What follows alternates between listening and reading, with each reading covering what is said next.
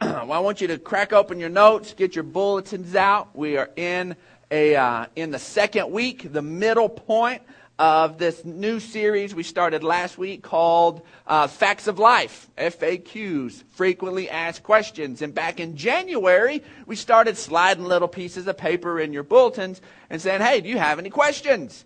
And we had a lot of questions turned in. We did it about every 4 to 6 weeks. Slide that in there, accumulated your questions, and we broke it down. We weren't able to answer all of them. Some of them we're going to cover at the end and via video and post them on our website.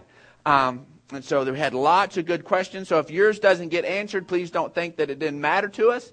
But we just could not cover all of them. I also want to take this little public service announcement for next week. Okay, I said it last week. We'll put it up on the website. We'll be letting people know as we're coming in. It'll be posted in your bulletins. But next week is going to be our first ever PG-13 service. Okay, we've never had a PG-13 service. We like our kids being apart, sitting next to us and being apart. And if you're cool with it, you can have your kids. We're not going to stop you at the door. We're not going to be crude or crass or anything, but it's simply the subject matter that we're going to be dealing with next week. We had questions asked. As a pastor, I feel responsibility to address some of these issues.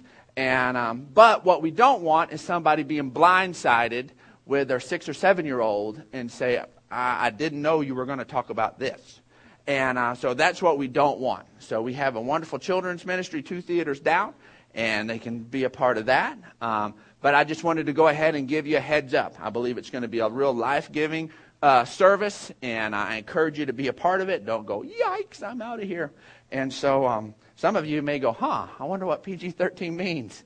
And maybe won't bring you back. But anyways, I'm honestly excited about dealing with the subject matter of next week, but it does have a sensitive bent to it, so we're just giving you a heads up on that. But this week is not PG-13, so we have Father's Day, and I'm excited about Father's Day. I'm a father. I've got 6 kids. Obviously, that's a big deal to me. And what we don't want at Celebration Church what can happen easily on Father's Day. Man, Mother's Day, we bust out the roses, we bust out the stuff. Moms are awesome, aren't they wonderful? This is what we could all learn from moms. And then we get to Father's Day, and then somebody wants to play the old Cat in the Cradle song, and you know, they have some sad deal about how dads aren't getting it, cutting it today, and they're a bunch of losers, and they need to step up. And it's just National Go to Church and Beat Up Dad's Day. And so we're not doing that. So dads, relax. We're not going to beat you up today. Guess what? You're at church. And you brought your family to church. You made some good decisions. Yes. Yes, that's awesome. We want to celebrate that. That is a good thing. That's a pattern we want to encourage. We don't want you to show up and go, yikes, I ain't going back there again. And so, anyway, so let's go ahead and rock and roll. Let's get in these notes. I got a lot to cover.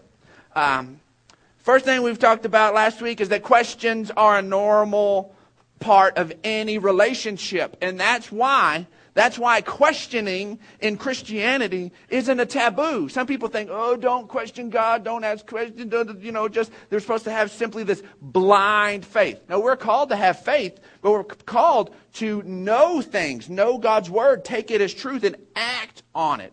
In fact, the word tells us that God's people perish for lack of knowledge. They jump out there blind and they end up flat on their face. It's a bad deal. And so we ask questions. We ask questions so that we get to know things. And so that's what we're doing here. And so I want you to know as you go further on, it's okay to ask questions. And say, God, I don't understand. God, help me get through this. It is okay. Because questions are how we get to know each other. And so we're going to cover today some questions about God and family and these issues of how families operate and how we can deal with our kids and all of those dynamics as we journey to know God better and to trust Him more. And our first question that was given to us, and this is how it read, said, how do you teach a young child the difference between love and the love of things? And how do you teach him between greed and selfishness is a sin? Okay? Now, before I get into the answer of this, I do want to preface this, okay, so that we don't totally miss on somebody. Not everybody falls into this category, okay? But we, as parents, we need to be aware of this, that that gift giving and receiving is a love language. It's something that people, that they speak. And in fact, my wife, one of her primary love languages is gift giving. And we kind of butted heads for a long time because that's my lowest out of the 5 love languages. And if you don't know what those are, you can look them up online. And I'm sure I'll teach on them at some point. But my lowest was gift giving, and her highest was gift giving. And so we would kind of butt heads. And for a long time, I thought that maybe I had a problem on my hands, that my wife was like real materialistic, and she just needed stuff and all that, and that she was always one of her friends would be down in the dumps or having a rough time, and man, she'd want to go buy them something, give them a little gift. It never was anything extravagant, just a little something. I was like, woman, quit spending our money on your friends.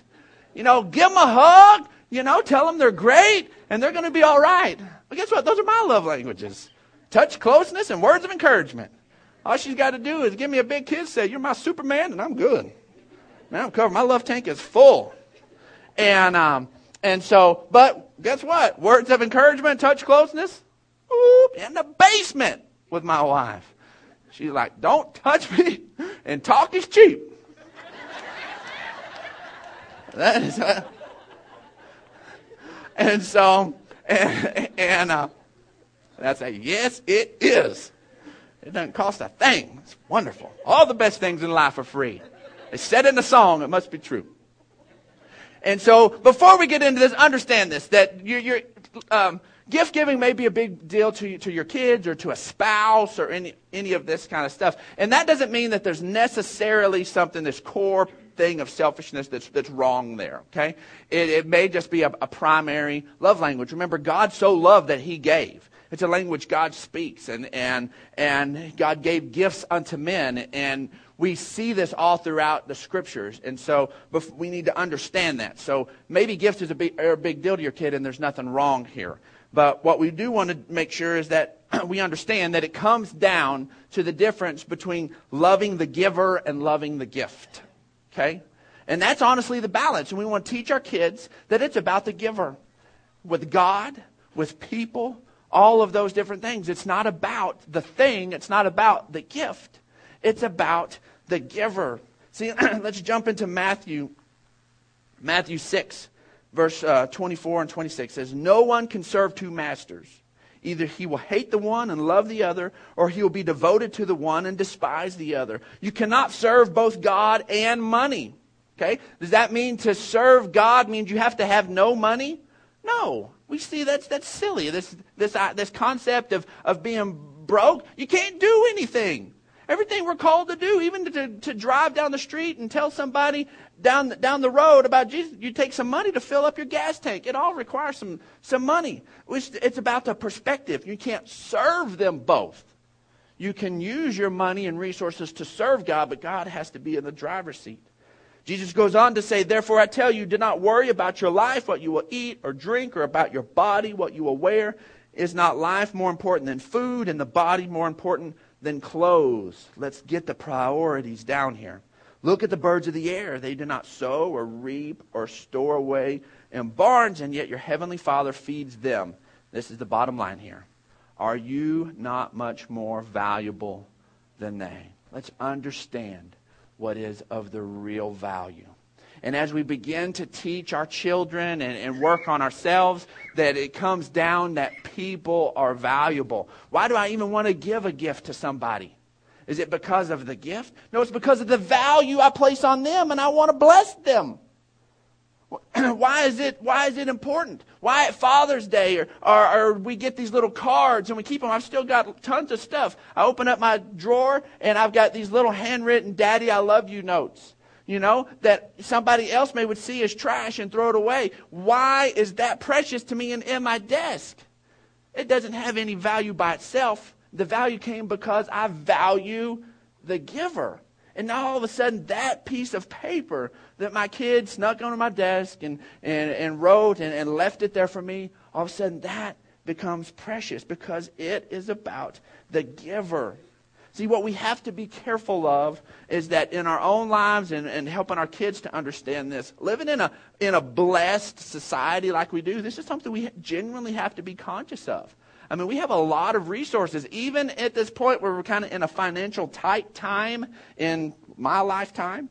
Some of you have seen a lot tighter financial times, but in my lifetime, this is kind of our crunch time. We're still just crazy blessed. I mean, we just way blessed. And so we have to be conscious of making sure we keep things in balance. Romans 1:25 says, they exchanged the truth of God for a lie, and they worshipped and served created things rather than the Creator, who is forever praised. Amen. Another little tidbit, another little piece is kids learn more from what's modeled than from what is actually taught out by line. Okay, they learn what's modeled. Okay, so if things are. If you didn't get the little thing in your life that you wanted, the physical thing, and you're real pouty about it, you're teaching your kids that kind of happiness is determined by that. If these little things, if you didn't get the new truck you was wanting to get and you sulk for a month over it, your kids are going to pick that up. We model this for them. So we have to be conscious of that. The next question is, how does the Bible address honoring an abusive parent? I know to forgive, but what role should the child allow the parent to play when it's a negative relationship and always hurts the child? It's a heavy question. I'll tell you what, we go back to the Ten Commandments. It's echoed throughout Paul's writings. We can't get away of this thing of honor your father and mother. We can't get away from it. We can't whisk it away and say, well, that didn't exist anymore. We'll have to do that because we're out from under the law. No. Paul brings this thing back up. And so how do we do this? How do we honor a parent that maybe was just had issues of their own and was clueless when you were growing up and just they didn't do maybe what you expected them to do? And a lot of people think, well, that means that you've got to, forget everything and embrace them in your life and let them have full reign like they want to and all of these different things. What we need to do is it comes back to a definition of honor. And that helps us set the parameters of what this really is. Honor means to give weight to or to give value to. Okay? And so what we do, whether your parent understands and appreciates their role as parent, we should honor the office of parent, and that we begin to treat them. We begin to treat them in the role and talk about them in the role that they should be, instead of pulling things away. And a lot of it is that thing of making sure we're not playing into their thing. The Word tells us that, in fact, Proverbs 37, Deuteronomy on down. We'll get to it, but that life and death are both here. And maybe in this area of parenting, that parent was making some death choices. Maybe that's what they were doing. And we don't need to play into it with our words and our attitudes that we begin to talk down to them or talk bad about them to other people or those kind of things. What we do honor is we honor that office. Okay. Now, what about the thing about then them having access? They're like, well, I want to be able to have access to my grandkids, and I want to be able to do this, and that's in the past, and they still have this abusive tendency. Well, guess what? You now have a role as a parent to protect them, to protect those kids, and to protect those innocents. And you can hold both. You can hold boundaries, and whether or not they get their feelings hurt, you can be honoring and doing everything right. You can do all, and they still get their feelings hurt simply because they don't understand. They're expecting things out of you that you don't have any business giving to them. And just because they get their feelings hurt doesn't mean you dishonored them. Okay? Honor isn't that they received it the way you intended it, okay? Maybe you set boundaries and then it hurts their feelings. But you did it in a life-giving way. You said, "No, what? I appreciate you, and we can do this, and you can come over to the family barbecue, and I want you there." But no, they can't go spend the night at your house. Well, you let them spend the night at the other grandparents' house. That isn't fair. I'm sorry. That's just the way things are. You know, they're not going to go. You're welcome to come. And if they don't understand those boundaries, that offense is on their side. As long as you have held things right. You talk to them politely. You don't demean them. You're giving them the weight that they deserve. Ephesians 6 tells us, honor your father and mother, which is the first commandment with a promise, that it may go well with you, may enjoy a long life on the earth. Proverbs 30:17. This is where the dishonor comes in, and we want to make sure we avoid this. The eye that mocks a father, that scorns obedience to a mother, will be pecked out by the ravens of the valley and will be eaten by the vultures. Okay? Now this doesn't have anything to do with whether or not this parent handled things in the right way. This is a place of our own hearts. Okay? You know, this idea that you talk about and people say, "Well, happy Father's Day, how's your father?" Well, honestly, I'm just going to tell you, my father was a jerk. Blah, blah, blah, blah, blah, blah, blah. That's dishonoring. That's dishonoring. Okay? That's what I'm talking. But we don't want to go there. Okay? But that doesn't mean to say, okay, now God's got this weight on me that I've got to put my kids in a place of abuse. No, you don't have to do that. You don't. You can walk that balance of both. You can make life choices towards them, even though they may take it and throw it in the dirt and make a death choice with it. That everything you begin to put, you do towards life. And then our last question. Our last question is, what is the Christian role for a single mother or a woman who marries an unbelieving spouse? It's a big question. So what does a single mom do? Okay. Well, let's just address that one first. Ultimately, the role of every believer is to be a true follower of Christ. Okay. Whatever station you're in life, you have a commitment to truly follow and honor God. Okay. As a single parent, or a single mom, a single dad, then your role is obviously to model out believing God and trusting God and knowing God for your kids. Give them opportunities to learn about God every time you can. Show them, let them catch you. That was some of the best advice I ever got from my pastor with my kids. Is he says, you know what? So many times parents, they can go and want to get and do their study time and their prayer time with God, and they go hide away, and the kids never see it happen. You do it, you need some quiet, you don't want any distractions, the kids running through. He says, you know what? Every once in a while, pray in the living room. Even if you say, hey, I need y'all to stay in your room, Daddy's in here praying, okay? I need a little peace. They know it. They've witnessed it. They've watched it happen. I tell you what, man, my life course was forever changed. And some of my earliest memories is getting up early on a Sunday and seeing my dad on TV gone down to the local TV station with our pastor, and they had a Bible study. It was like a little panel. And seeing my dad answering biblical questions, and the Bible was a big deal, and he was on TV. It was just incredible to me. It was like 5 o'clock in the morning. Me and 4 other people were watching it. But it was still, if nobody else on the planet got anything out of that, my life was forever changed, because I saw that this was a big deal to my dad. That he got up early in the morning and he went down and there he was. And he wasn't doing it for that purpose. He had a passion to follow God. But it forever impacted my life. That's why we use the interns at kids camp. We want our kids to see teenagers not being wild-eyed idiots, but loving God and modeling in the mix, worshiping Him, leading them, being a part of it. Man, our teens did such an incredible job doing that, so that as these little 6 and 7-year-olds grow up and they begin to have visions of themselves at 16 and 17 years old, they're going, you know what, I'm going to go and I want to be an intern at kids camp one day when I'm old enough. I'm going to serve God. I'm going to help little kids. I have a vision of themselves serving God as a teen, instead of going, I can't wait to get my license and just go hit the town. No, it's to be a part and go full out for God.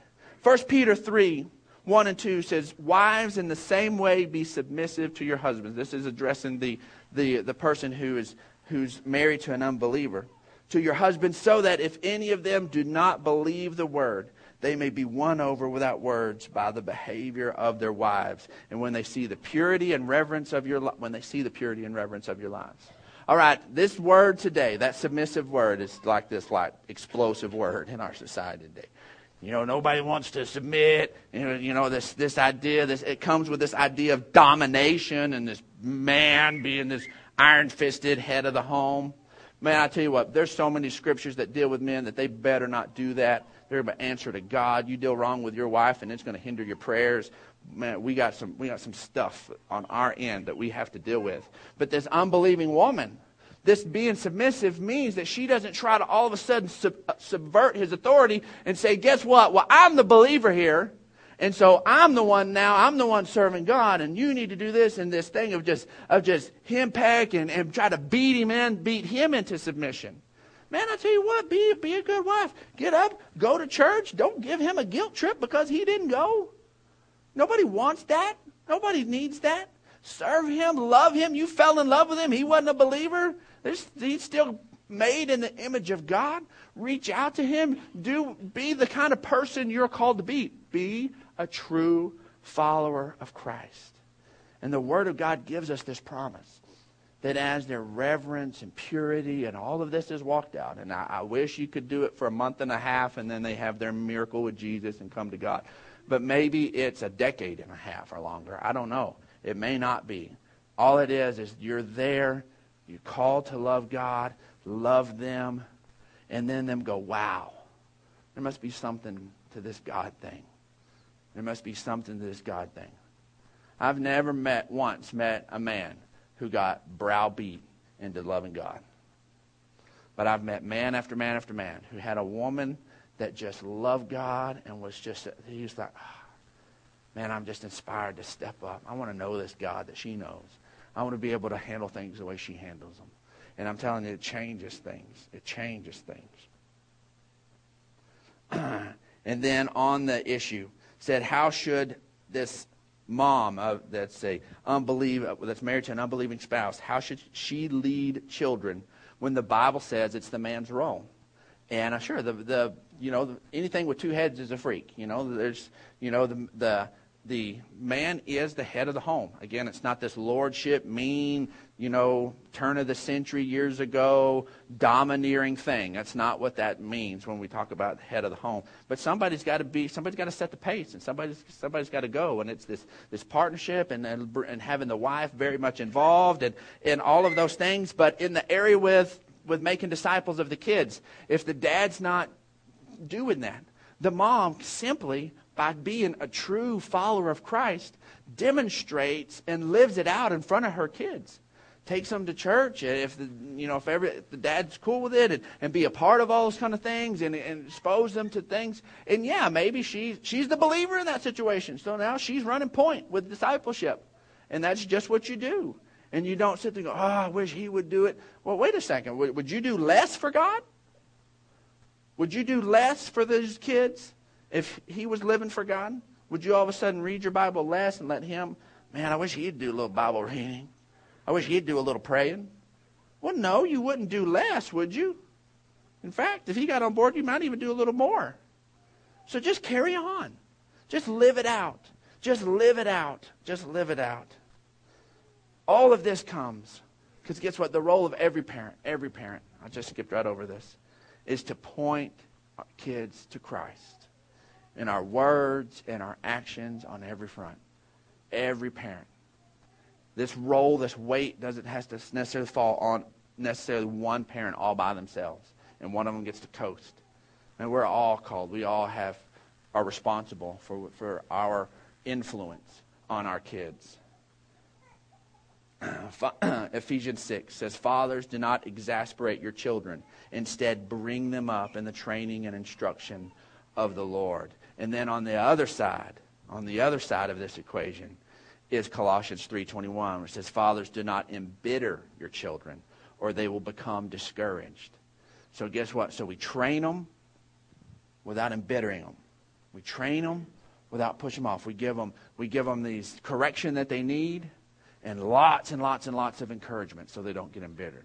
Correction without encouragement leads to disillusionment and embitterment. But correction with love, and that leads to growth into life. That's what the Holy Spirit is doing in our life. That's how He grows us. That is what He's constantly doing.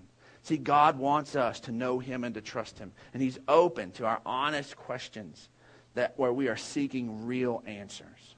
That's what He wants for us, folks. That's what He wants. And so this morning, what we want to do is make sure everybody has left the starting gate. Because we can learn all these principles and talk all of this, but if we haven't said yes to God and made Him truly the Lord of our lives and placed our faith in Him as Savior, then we're still waiting to get going here. We're still waiting to get going. So I just appreciate it if we create a quiet moment and allow those that need to and are ready to make a life-changing decision and place their faith in Christ. If you're here this morning and you say, you know what, Brandon? I recognize that I need a Savior and that Jesus is Him. I understand that the weight of my sin is still on me. I need to make a fresh connection with God. I need to make a first-time connection with God. If that's you, I want you to just slip your hand up. And we just want to pray with you.